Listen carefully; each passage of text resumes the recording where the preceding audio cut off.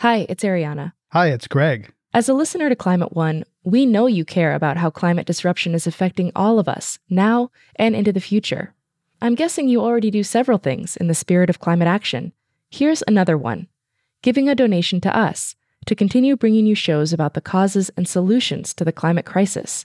You can do that at climateone.org/donate.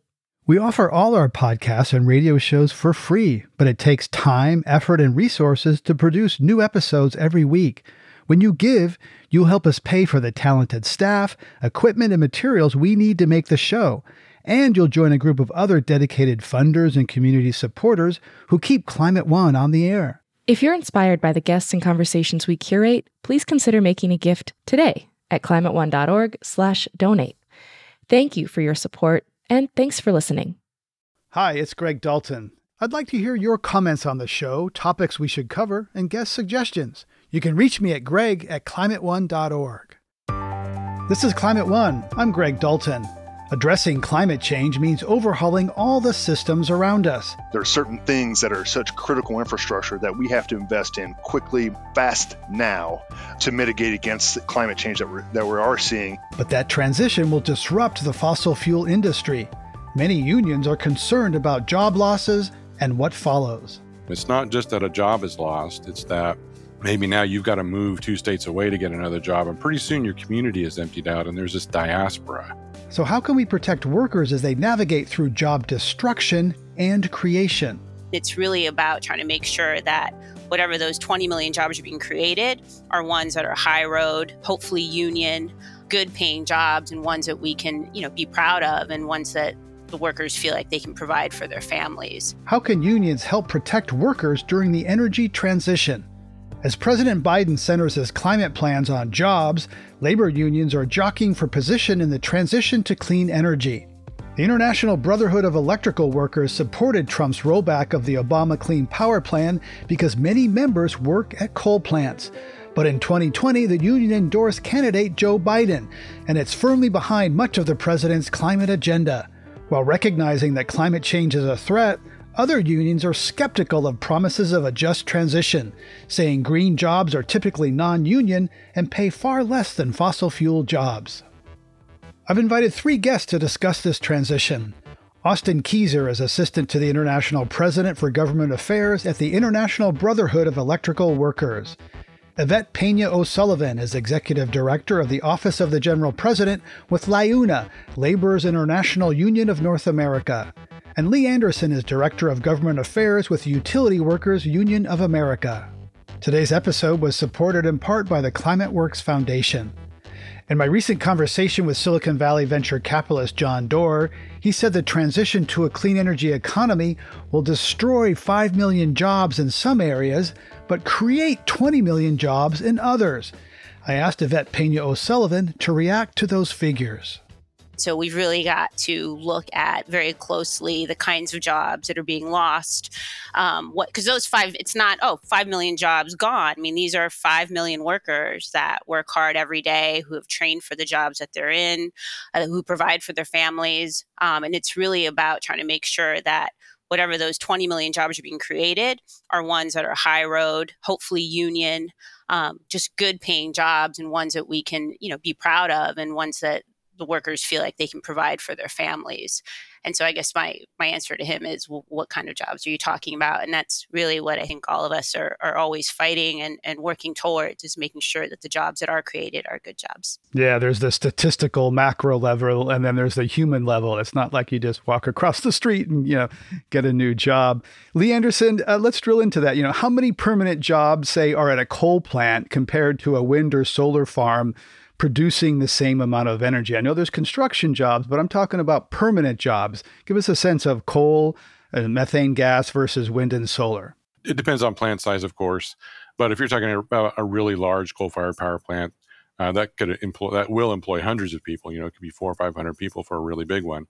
If you're talking about nuclear plants, that's hundreds for sure. Gas-fired power generation is probably going to be much, much less. Most of those you can run with a couple dozen people.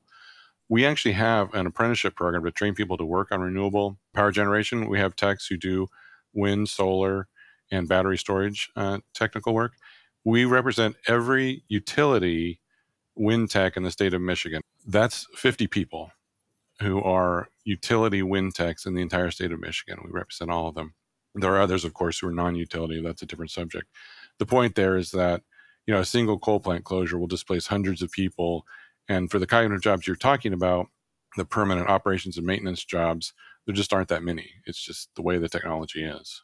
So I heard something like 1/6, or that's like a small fraction of a coal or fossil fuel plant will, the comparable permanent jobs at wind or solar will be a small fraction of what the fossil generation is. That's correct, yes. Green jobs typically have been non-union, paying less than fossil fuel jobs. According to the Bureau of Labor Statistics, the median wage for a solar installer is about $45,000 a year, while a skilled worker at a coal plant may make $82,000 a year. Yvette Peña-O'Sullivan, what's the potential for closing that gap? So to close the gap, again, we have to be careful with comparing the jobs, Greg, because in some cases you can't compare them. But our goal and our focus, for example, let's say in the renewable sector, is to organize and lift the wages of the renewable sector, because currently non-union makes about 30% less than union. Mm-hmm. And so something that we have advocated strongly for is, for example, the investment tax credit and the production tax credit, which the renewable sector relies heavily on. In the past, as they've been getting these extensions, they've done so without any kind of labor protections or wage floors or anything. It's just been basically blank checks for the sector, thereby really making it much more difficult to organize and to unionize. The beginning of 2021, when we were looking at the largest wind farms that were being built, most of them were non-union. The top 10, I should say, were non-union except one. We need to look at the new numbers and see how we've improved, but that's just to sort of give you a taste of the challenges that we've been feeling. So one of the policies that we're really excited about, and hopefully we'll see parts of the Build Back Better agenda pass. There have been discussions on perhaps having the climate elements that are in there maybe move on their own, which would include some of these production tax credits and investment tax credits. And hopefully they will have those labor protections that we've all worked really hard towards. And we think that it will put the whole industry in a better path to see better numbers and hopefully more family sustaining wages. Right. And Yvette, staying with you, we hear a lot of activists and politicians advocating for a just transition. What does that mean to you? And how do you feel about that term, just transition? So, Greg, I've had a love-hate and a little bit of love again and hate again relationship with that term. And mainly because I think that folks have evolved a little bit in how they've used it. A little bit like what I was saying before. It was sort of this blanket solution. Oh, this new green economy is being built, just transition. Don't worry, we'll just retrain those workers and put them into these new jobs.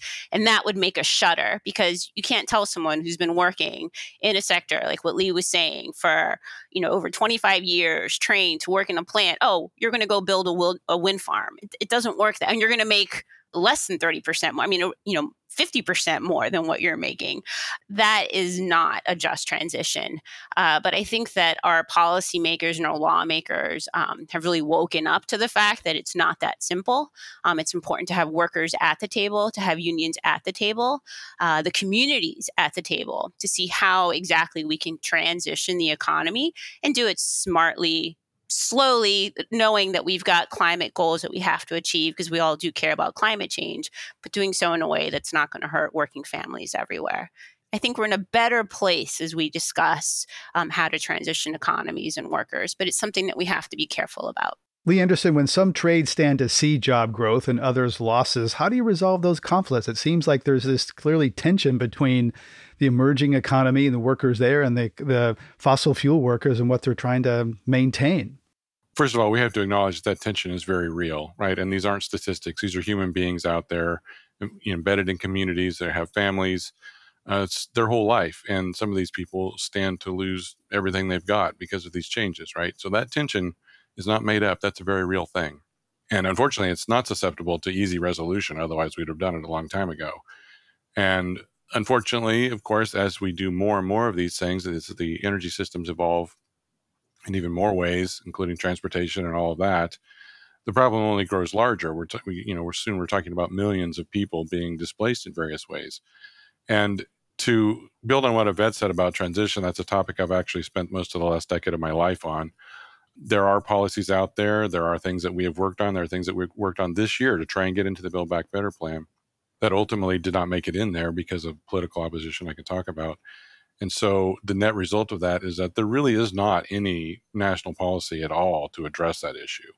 There's a historical example I could talk about. There are other nations who are doing certain things about it. But here in the U.S., there really is no plan for that. And so things unwind about the way that you think they would, which is chaotically and randomly, and they cause massive economic and social and ultimately political disruption. It's not just that a job is lost. It's that maybe now you've got to move 2 states away to get another job, and pretty soon your community is emptied out, and there's this diaspora of families and communities. And that's why when you look across the landscape, you see all of these places that I would term, former communities. They've emptied out, right? Power plants are just one more iteration of that deindustrialization, and the results are pretty plain to see. And what are some of the solutions that you've tried to get in, or other unions have tried to get in recently, and who was opposing them? Well, that's quite a story. I spent most of the last year, all day, every day, trying to make that happen.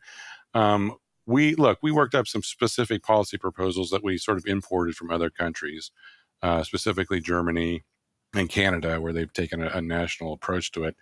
Canada's success is mixed. Germany, I think, is doing better. But we got the ideas and said, look, the main thing that gets people in trouble is they go out of the power plant of the mind for last time and they're in a jam, right?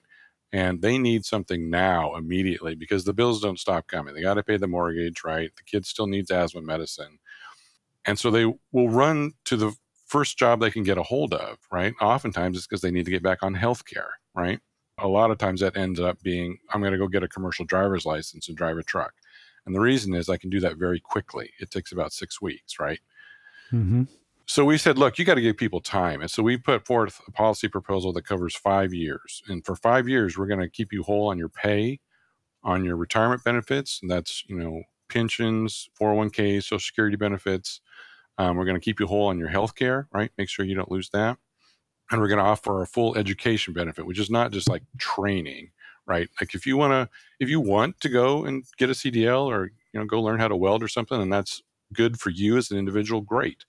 But if on the other hand, you want to go to West Virginia University and get a 4-year degree, if that's what's right for your circumstance, you should do that. So we're going to offer that. And this is an idea that we got from the senator that we work with. We're also going to offer that educational benefit to your children. And the idea there is that you break that cycle of poverty that people can otherwise fall into when they just lost one of the best jobs in the economy, right? Let alone one of the best jobs in their community, right? Okay, so you take that suite of benefits, you give it to them for 5 years, and you say, we got you here. And you have real time and real benefits to sort things out for what's going to make sense for you as an individual. And that's different for every person. Everybody walks out of the plant with their own algorithm to solve skill set, where they are in life, where they live, et cetera. So it sounds like good ideas. Who came up and opposed this? So unfortunately, there was ultimately a conversation had inevitably with Senator Joe Manchin of West Virginia, and he was opposed to these concepts, right? He just could not find a way forward to support them. And so we made it that far. The next step was to move that stuff into the actual Build Back Better Act. Didn't happen because of that opposition. And now, everything is so, are we going to do anything at all? It looks incredibly unlikely that will move forward. You're listening to a Climate One conversation about the role of unions in the clean energy transition.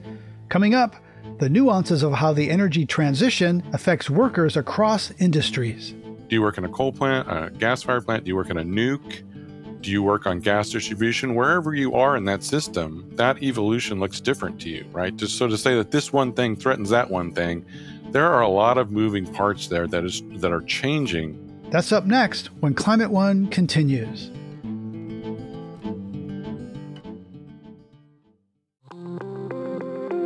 Hey everyone, I'm Dan Kortler, the host of TED Climate. Each episode, we unpack the problems and solutions of climate change. This season of the show, we're getting into some big ideas that make us optimistic about the future, like meat grown from cells and leather made from mushrooms. And the best part, we look at how building a greener future can be an upgrade instead of a sacrifice. Find and follow TED Climate wherever you're listening to this. We're talking about the energy transition from fossil fuels to clean energy and the implications for American workers. My guests are Austin Kezer with the International Brotherhood of Electrical Workers, Yvette Pena O'Sullivan with Labor's International Union of North America, and Lee Anderson with Utility Workers Union of America. As this transition happens, Austin Kezer says some workers are more vulnerable than others. I mean, the people that are going to get hurt the most are the people like mine and Lee's members who work in these utility plants. But not only that, but the construction workers who work refueling. So Lee was talking about how many workers are on a coal-fired power plant. Those are the employees of the plant, right? There's constantly capital improvement projects going on in those plants. There's refueling in the nuclear industry. So there's a massive number of contract hours that also go into those and really drive the construction workforce. And because they're such sophisticated jobs, they keep the workforce highly skilled, right? Prepared to do heavy industrial work of all forms, not just in the power plants. So, the loss of those, hours really hurts. It hurts money going into training funds. It hurts money going into pension funds. It hurts the economy writ large. And I won't go too far into it, but I'm from a community, Portsmouth, Ohio, which, Lee knows well because he's had 5 units go down just in the last couple of years in that area. But you take a community that was once just a thriving middle class. Now the biggest employer is the hospital. How's the hospital growing as the population shrinks, right? It's growing like crazy because all sorts of health and social ills are popping up. The second biggest employer, I think, is the drug rehabilitation center, which is buying up old factories to make them residential inpatient centers, and then the prison. So, a place where we're going to benefit is in transmission lines. No matter what happens here, there's going to be a massive build out. We think we're going to need 100,000 more power linemen over the next decade. And so that's a big thing. These guys are making over $100,000 a year. They're great jobs, but they're transient jobs, right? You're building them as you go through communities, right? So that's big. Manufacturing stands to gain a bunch. Just a couple decades ago, the IBEW had nearly 400,000 workers in advanced manufacturing in the United States. We have 30,000 now, because it was advanced manufacturing, mostly in the energy and electronics sectors. And those are the jobs that were hemorrhaged the fastest, right? Those are the ones we lost first. And so trying to bring and redomesticate a lot of that back into the United States, and whether we site those on brownfields or whether we bring hydrogen to these brownfields or whether we do, we figure out how to do carbon capture and save some of these plants. We definitely need to keep the nuclear power plants online and build more of them. At least the advanced reactors. So there's a lot of places that can go here. We're going to lose in rail. Rail's hard. Rail moves a lot of coal. It moves, heavy stuff. So we've got to figure out how to retool and how to reuse rail.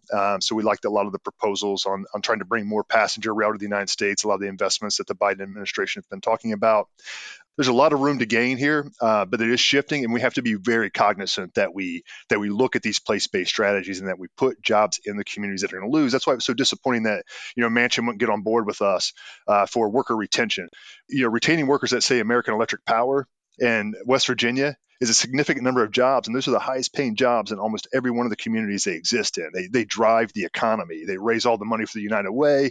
They have a compounding factor of like 7 to 1. So they're supporting all the other jobs in the community. One of the biggest energy stories in the last decade is fracked methane undercutting coal on price in the marketplace. Texas frackers expanded the supply, drove prices down, and arguably have done more to close coal plants than Mike Bloomberg and the Sierra Club. Lee Anderson, what has been the impact on workers of that fuel switching from coal to methane? Oh, well, you're touching on something incredibly complex. Look, the entire energy system is evolving in a whole set of different ways. And what you think about that depends on where you stand, right? Do you work in a coal plant, a gas-fired plant? Do you work in a nuke? Do you work on gas distribution? Wherever you are in that system, that evolution looks different to you, right? Just so to say that this one thing threatens that one thing, there are a lot of moving parts there that are changing. So yes, of course, there are examples where this group of workers feels threatened by what's happening over here, or this over here is, but there's no way to really parse that apart. Evolution is very complex, and that's why it's going to impact, a lot of people in a lot of places. And why we have to think about, in broad terms, how do we manage this evolution generally? Because really coal is just the very beginning of it, right? We haven't even spoken about transportation. That's now the largest source of emissions, right? Not power generation. U.S. production of methane gas is about 50% higher than it was a decade ago. That's good news, a sense of Gas burns a lot cleaner than coal, but methane leaks are undercounted and a massive problem. Methane is 80 times more damaging to our climate than carbon dioxide. Yvette Pena O'Sullivan LiUNA supported a Pennsylvania law that provides more than $600 million in tax credits to companies that use natural gas in manufacture, petrochemicals, and fertilizer, basically supporting demand for methane for the next 30 years. So locking in fossil fuel demand for that long comes up against the Paris Climate Agreement commitments. We have to get off fossil fuels faster. So how do you reconcile LiUNA's support for 30 years of fossil fuel demand when we need to transition away from them? Well, there's a lot of technology out there, Greg, to try and move it and do it in a way that's cleaner and more efficient. And so we need to capture the methane, use our technologies, and not just turn away. We have seen an incredible boom for our union, especially in Pennsylvania, in light of Marcellus shales and the big natural gas boom. We've seen a lot of job growth in the pipeline sector because of it. So I do think that as we diversify our energy portfolio more, natural gas is going to be here for a while. And so while some want to just turn it off right away for the name and for the sake of climate change, we strongly just believe that we need it to be part of our energy mix for a while as we figure out how to do it cleaner and better. Austin, experts have said to me that the biggest obstacle to electrifying buildings in California and elsewhere is the opposition of the pipe fitters union, who want to keep installing methane gas lines into new and renovated buildings. We invited them to participate in this conversation. They didn't reply to several requests, but how much of an obstacle do you see as pipe fitters of electrifying buildings and other things trying to hang on to gas when electrification can be a lot cleaner? So, it's an interesting question. You might think that we'd be on opposite sides of this, but we are not with the United Association of Plumbers and Pipe Fitters, because we represent almost all of the gas distribution workers in California, right? So when the utility companies are both gas, electric, we have a significant number of workers who work on those distribution systems in those cities, moving that gas to those buildings. And it's not just us. There's a lot of residents. There's other folks who are not on the side of moving towards electric everything.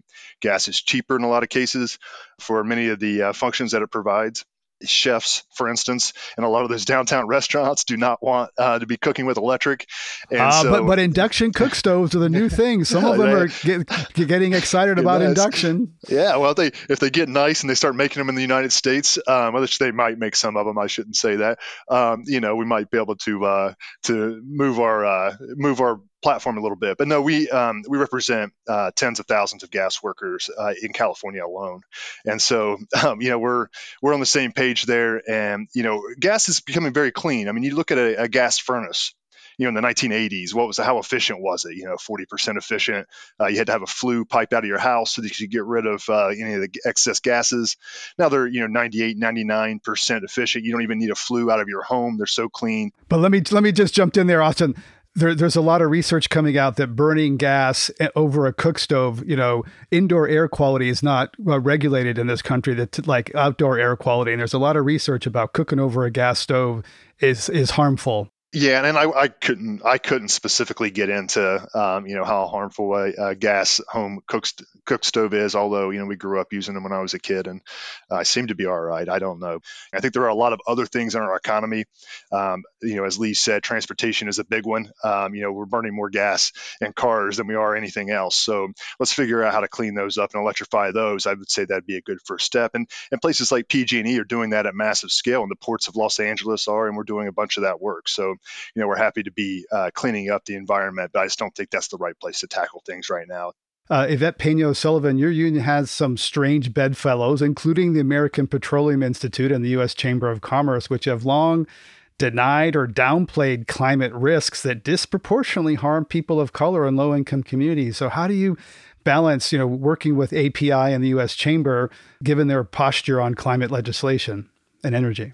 We basically agree to agree on the areas where we agree and we just disagree where we don't.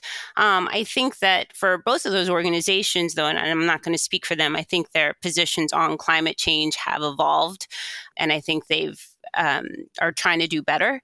But really, we've worked with them to try and get as much finance in our country's infrastructure as possible. The big bipartisan infrastructure bill was really a drop the mic moment for our union, which, like Austin was saying, we build it all, really. We're in all sectors. And so for LIUNA, heavy highway is an important part of what our members do.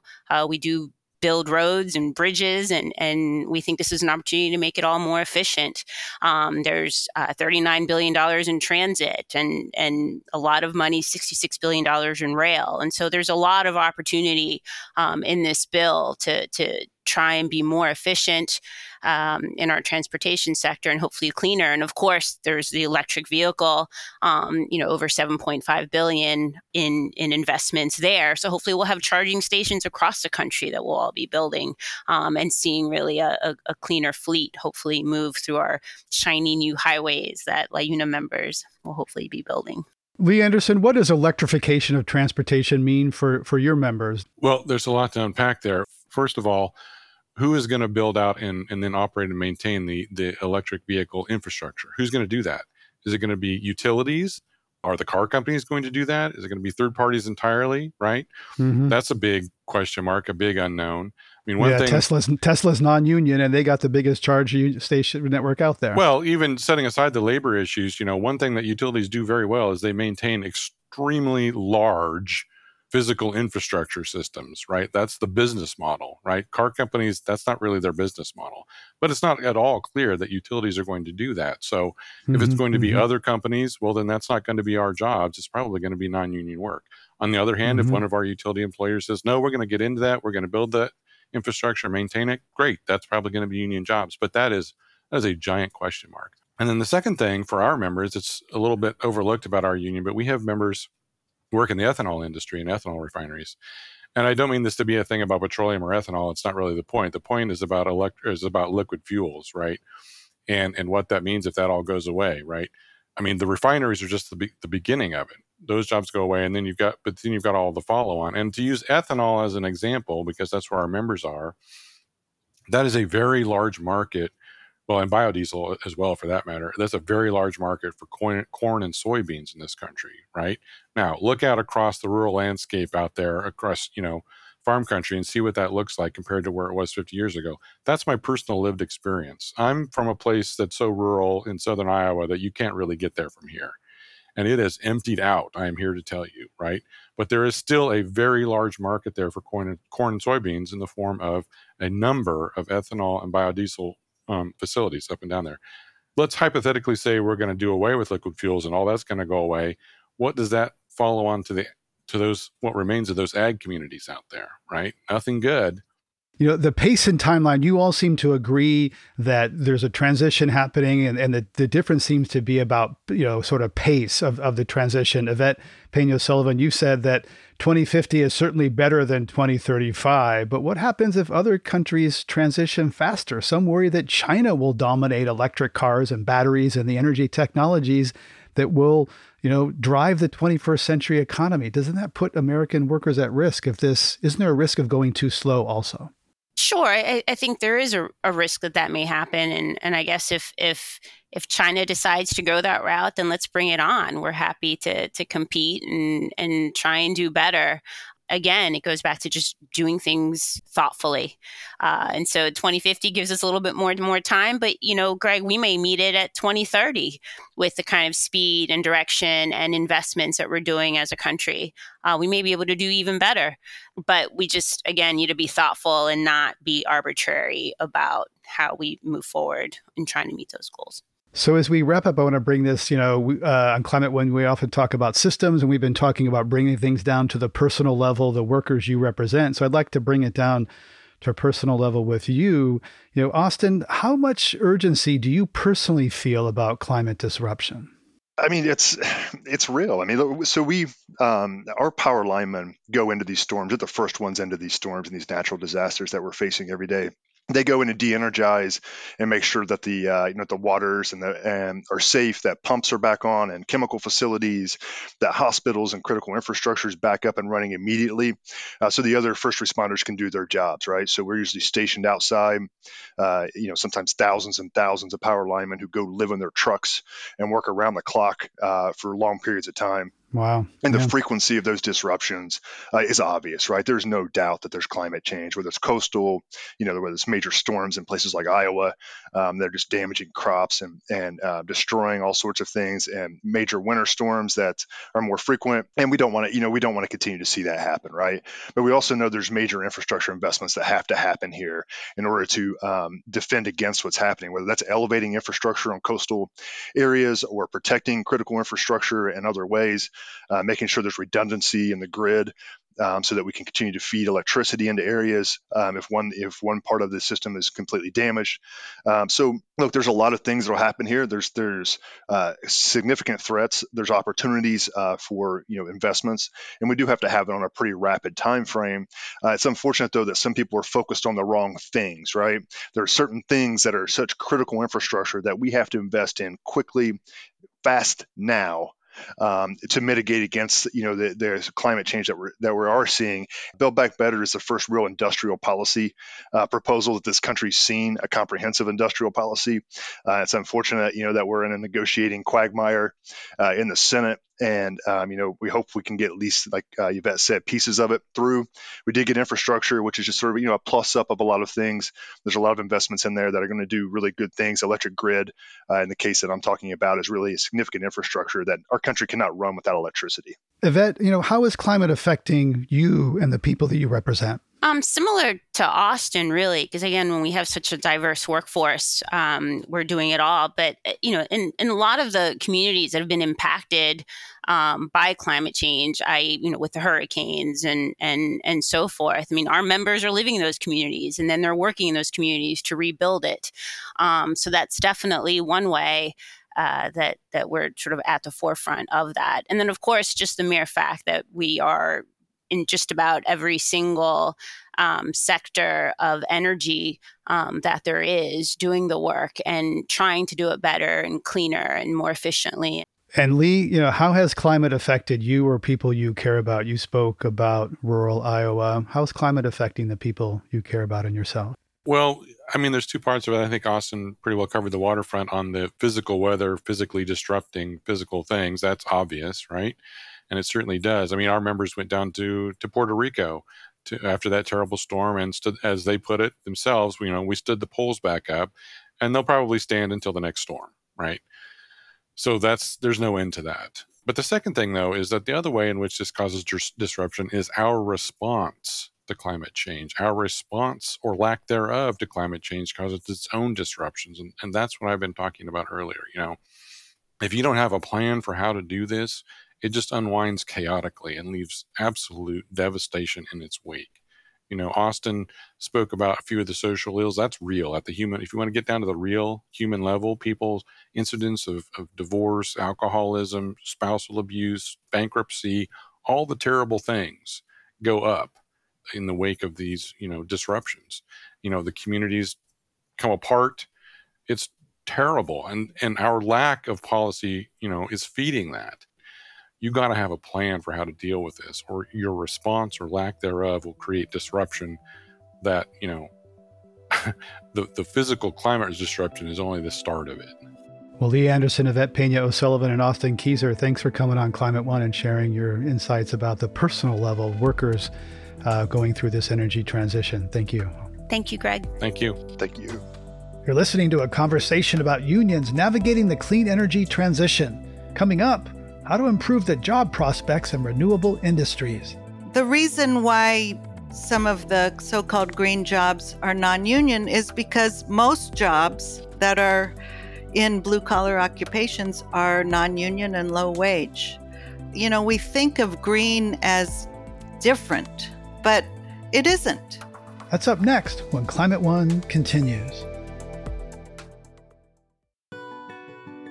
Norman Rogers has worked as a union member in the fossil fuel industry for more than 20 years.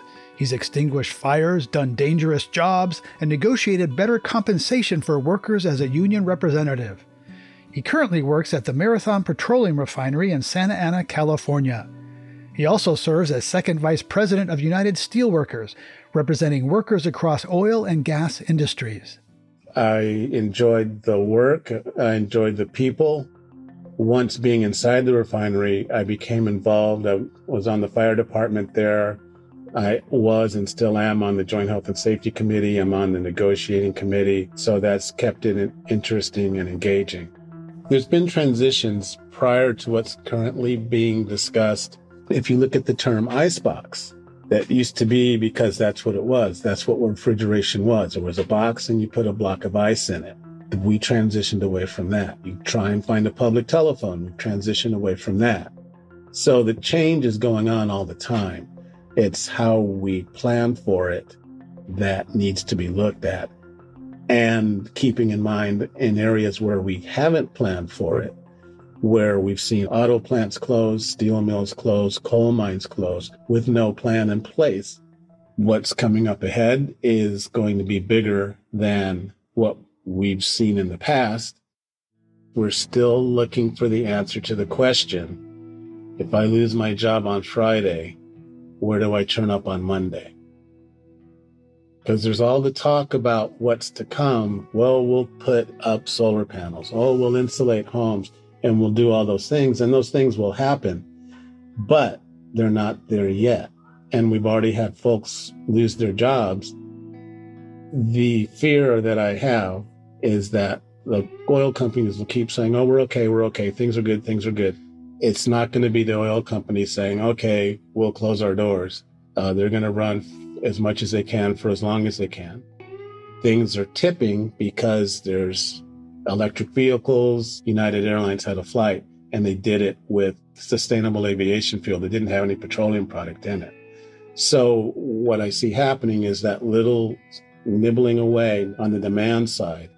The concern is that the timeliness isn't there, that there's a gap, there's a lag. If the jobs at the refinery go away and there's nothing there to replace them, that's when communities suffer because the tax base goes away. Libraries, police stations. So there's a bigger issue at hand than just people losing their jobs. What needs to happen as we move forward is that there's a plan in place for everybody where they are in their career. The concern is there because we've seen it happen in other industries when companies go under, that they raid the pension fund. So we need to make sure the pension funds are there for folks that are close. Folks that are too young to retire yet, then that's where the retraining comes in to do something else. And those just starting out, then they can be redirected into other areas. These are folks that have provided fuel for whoever's gotten on a jet and flown overseas for a vacation, whoever's gone on a cruise, gotten in an RV, any of those things. And everybody has benefited from that. Discussion needs to be had about how we refer to folks that we need as allies. And we need everyone that we can get as allies, whether they work in a refinery or outside. The problems that exist between folks that believe there are climate issues and the folks that don't believe that's the case all go away if there's a safe place for them to land. And you will have issues even with the folks that believe there are climate problems that need to be addressed because they too have lost their jobs. All of this comes down to somebody standing in a ballot box and saying, yes, I'll do this, or no, I won't do that. And if them saying, yes, I'll do this, means that their job goes away, it's not going to happen. That was Norman Rogers, second vice president of United Steelworkers in Santa Ana, California. That segment was produced by Aman Azar. We invited Carol Zabin, director of the Green Economy program at the UC Berkeley Labor Center, to give us a broader picture of the role of unions in collective bargaining. She spoke with Climate One's Ariana Brocious. Green jobs, like those in wind and solar, have tended to be non-union and typically lower wage than fossil fuel jobs. Why is that?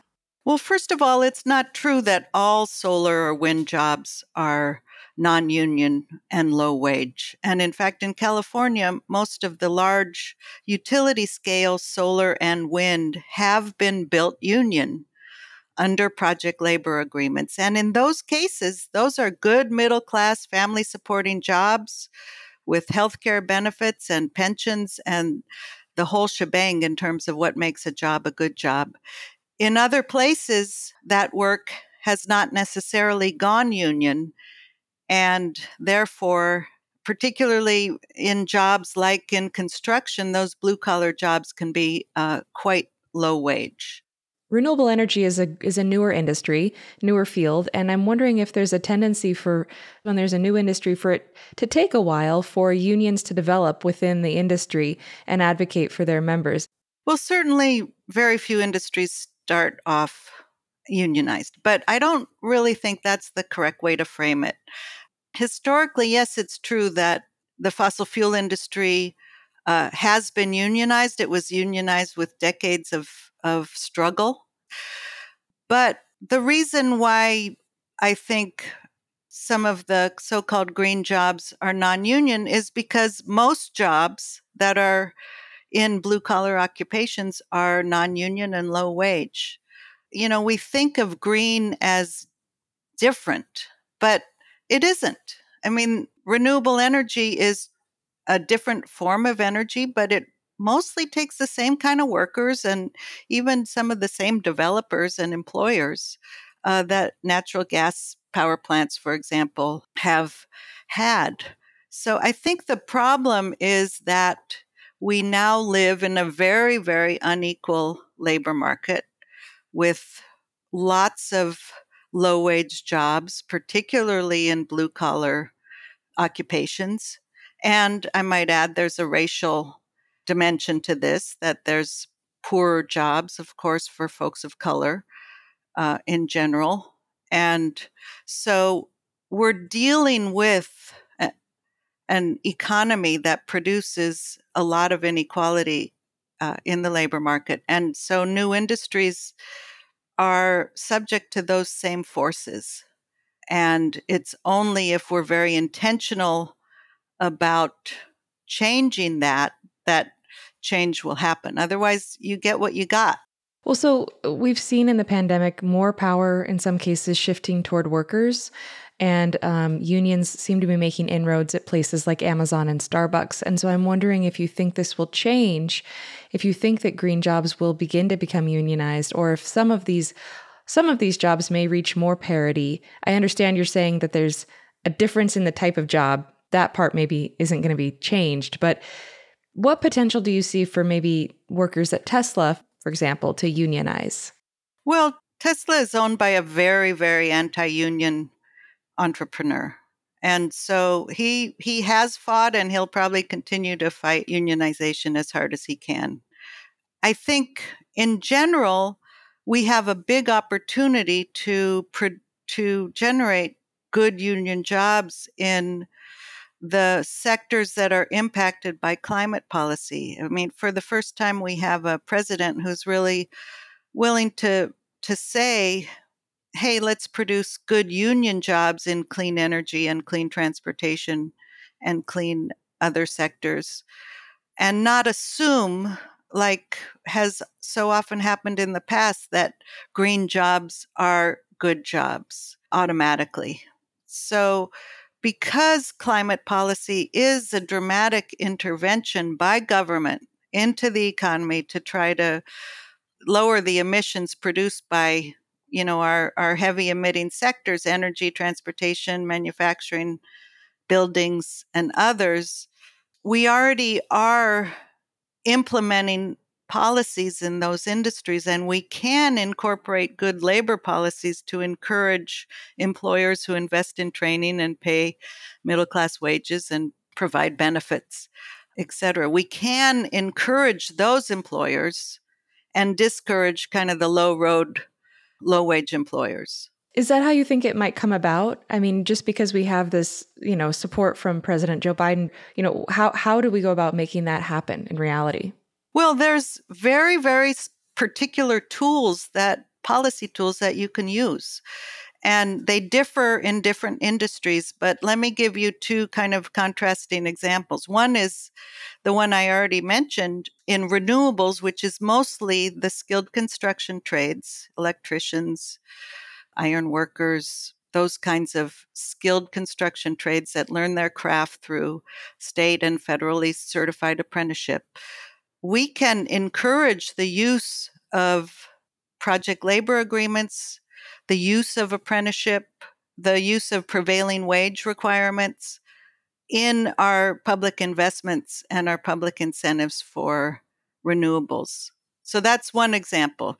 Construction is a very interesting and unique industry because it has a whole set of institutions really based on our wonderful, wonderful apprenticeship system, which is really the gold standard in training. It's really the college for construction workers. And we can tap into the set of contractors who use apprenticeship, whose workers are trained through apprenticeship. And that kind of automatically gives you the contractors who invest in their workforce, who pay a family supporting wage and benefits, and who in general are union. Not all apprenticeship programs are union, but most of them are. In other industries that are really important for combating climate change, there are also tools, and they kind of mimic the tools that are in construction, the tools and institutions, I would say, that are in construction. So, for example, there's a new cluster of electric bus manufacturers in Los Angeles, really driven by requirements and mandates for moving towards electric vehicles by transit agencies. And LA Metro, the public transit agency, wrote into their bidding requirements for who they were going to buy the electric vehicles from, which manufacturer they were going to choose. They wrote in some employment language that asked these manufacturers to say what are their commitments to workers. And as a consequence of that, they were able to start purchasing electric vehicles from good employers who, again, invest in training, have better wages, make commitments to hiring, for example, formerly incarcerated workers and women workers. And that has been a tool by government through procurement. Some people call it procurement for the public good, whereby we can meet our climate goals and also at the same time incorporate labor standards that can ensure that we're not using government resources to produce poverty jobs. So you've mentioned construction a couple times, and I'm curious, there's obviously when a new, let's say a solar or wind farm comes online, there's a lot of jobs maybe at the start in the construction trades, getting the thing operational. But over time, those plants tend to require many fewer workers than a coal plant, for example. So how do we handle that? The sort of inevitability that some of these things just don't require the same number or the same kind of workers? We have to deal with it head on and not paper over it, that's for sure. I think with very careful planning, with very careful industrial planning, and with labor unions and community groups at the table in negotiating transitions, we can have some good outcomes. It's not easy, and the loss of jobs is really devastating, not just for the worker, him or herself, but for families and really entire communities. So it is a really, really serious challenge. And we have a lot of examples that have failed and few that have been successful. Is there a successful example comes to mind that we've seen? Well, our military base closures are held up as an example from the 80s. And, the reason that worked was because government was involved, right? There were resources to help that transition, and it was a planned transition.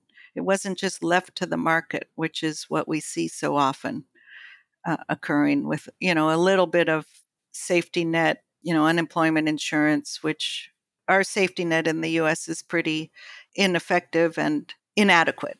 There are examples in Europe, and it's really interesting that the unions in Europe aren't as scared and aren't as distrustful of the changes that climate policy is proposing, because they do have good safety net systems and they do have industrial planning tables, so that, for example, when there's technological change that may eliminate some particular tasks, there's a mechanism by which workers are involved in figuring out and have a voice at the table in figuring out how jobs have to change and where workers can go to keep working and using their skills and be kept whole.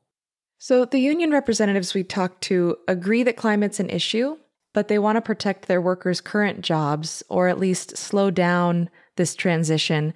Of course, we're facing increasing urgency in the need to address the climate crisis. So how do we resolve that paradox? Well, first of all, I don't think that's the slowdown is really an accurate portrayal. You get unions on board and you'll speed things up. That's what's happened in California. If you ask the legislators who were involved in the renewable energy, the renewable portfolio standard, which is the single policy that has had the most impact on reducing our greenhouse gas emissions in California, labor was at the table using its political capital to push bigger and stronger standards. So you get an organized constituency like labor on board, and you can move things quicker. There are some unions who are concerned about efforts to shut down production of coal or of, I'm more familiar in California with oil extraction and refining.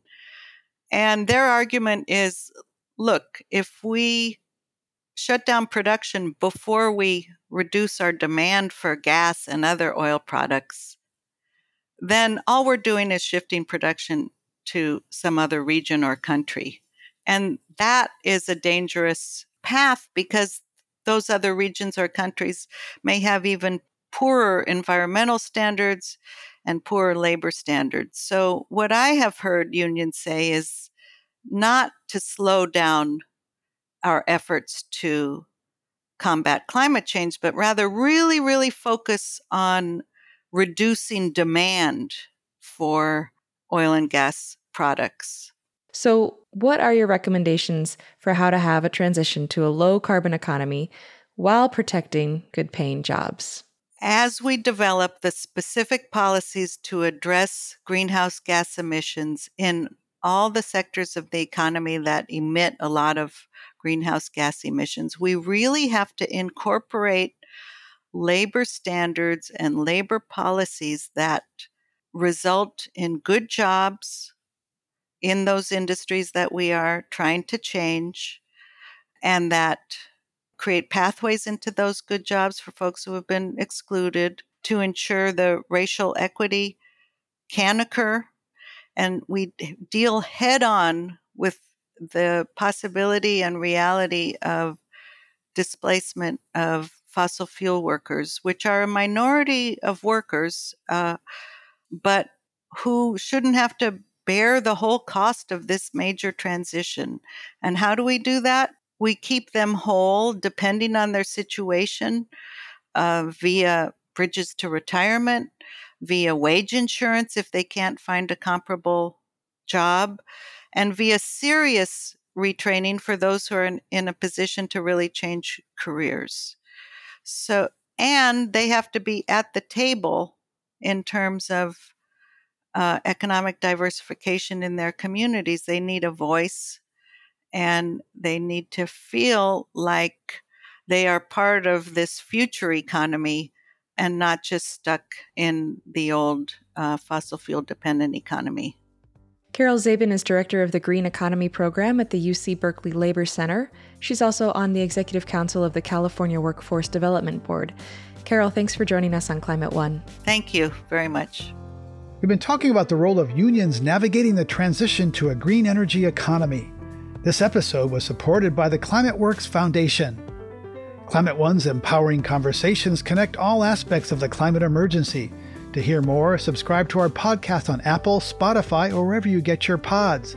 Talking about climate can be hard, depressing, difficult, complicated, but it's also critical to addressing the climate emergency. You can help raise our profile and get more people talking about climate by giving us a rating or review on Apple or by telling a friend about our show. Brad Marshland is our senior producer.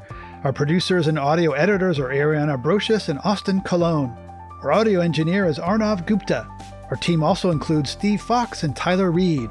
Our theme music was composed by George Young and arranged by Matt Wilcox.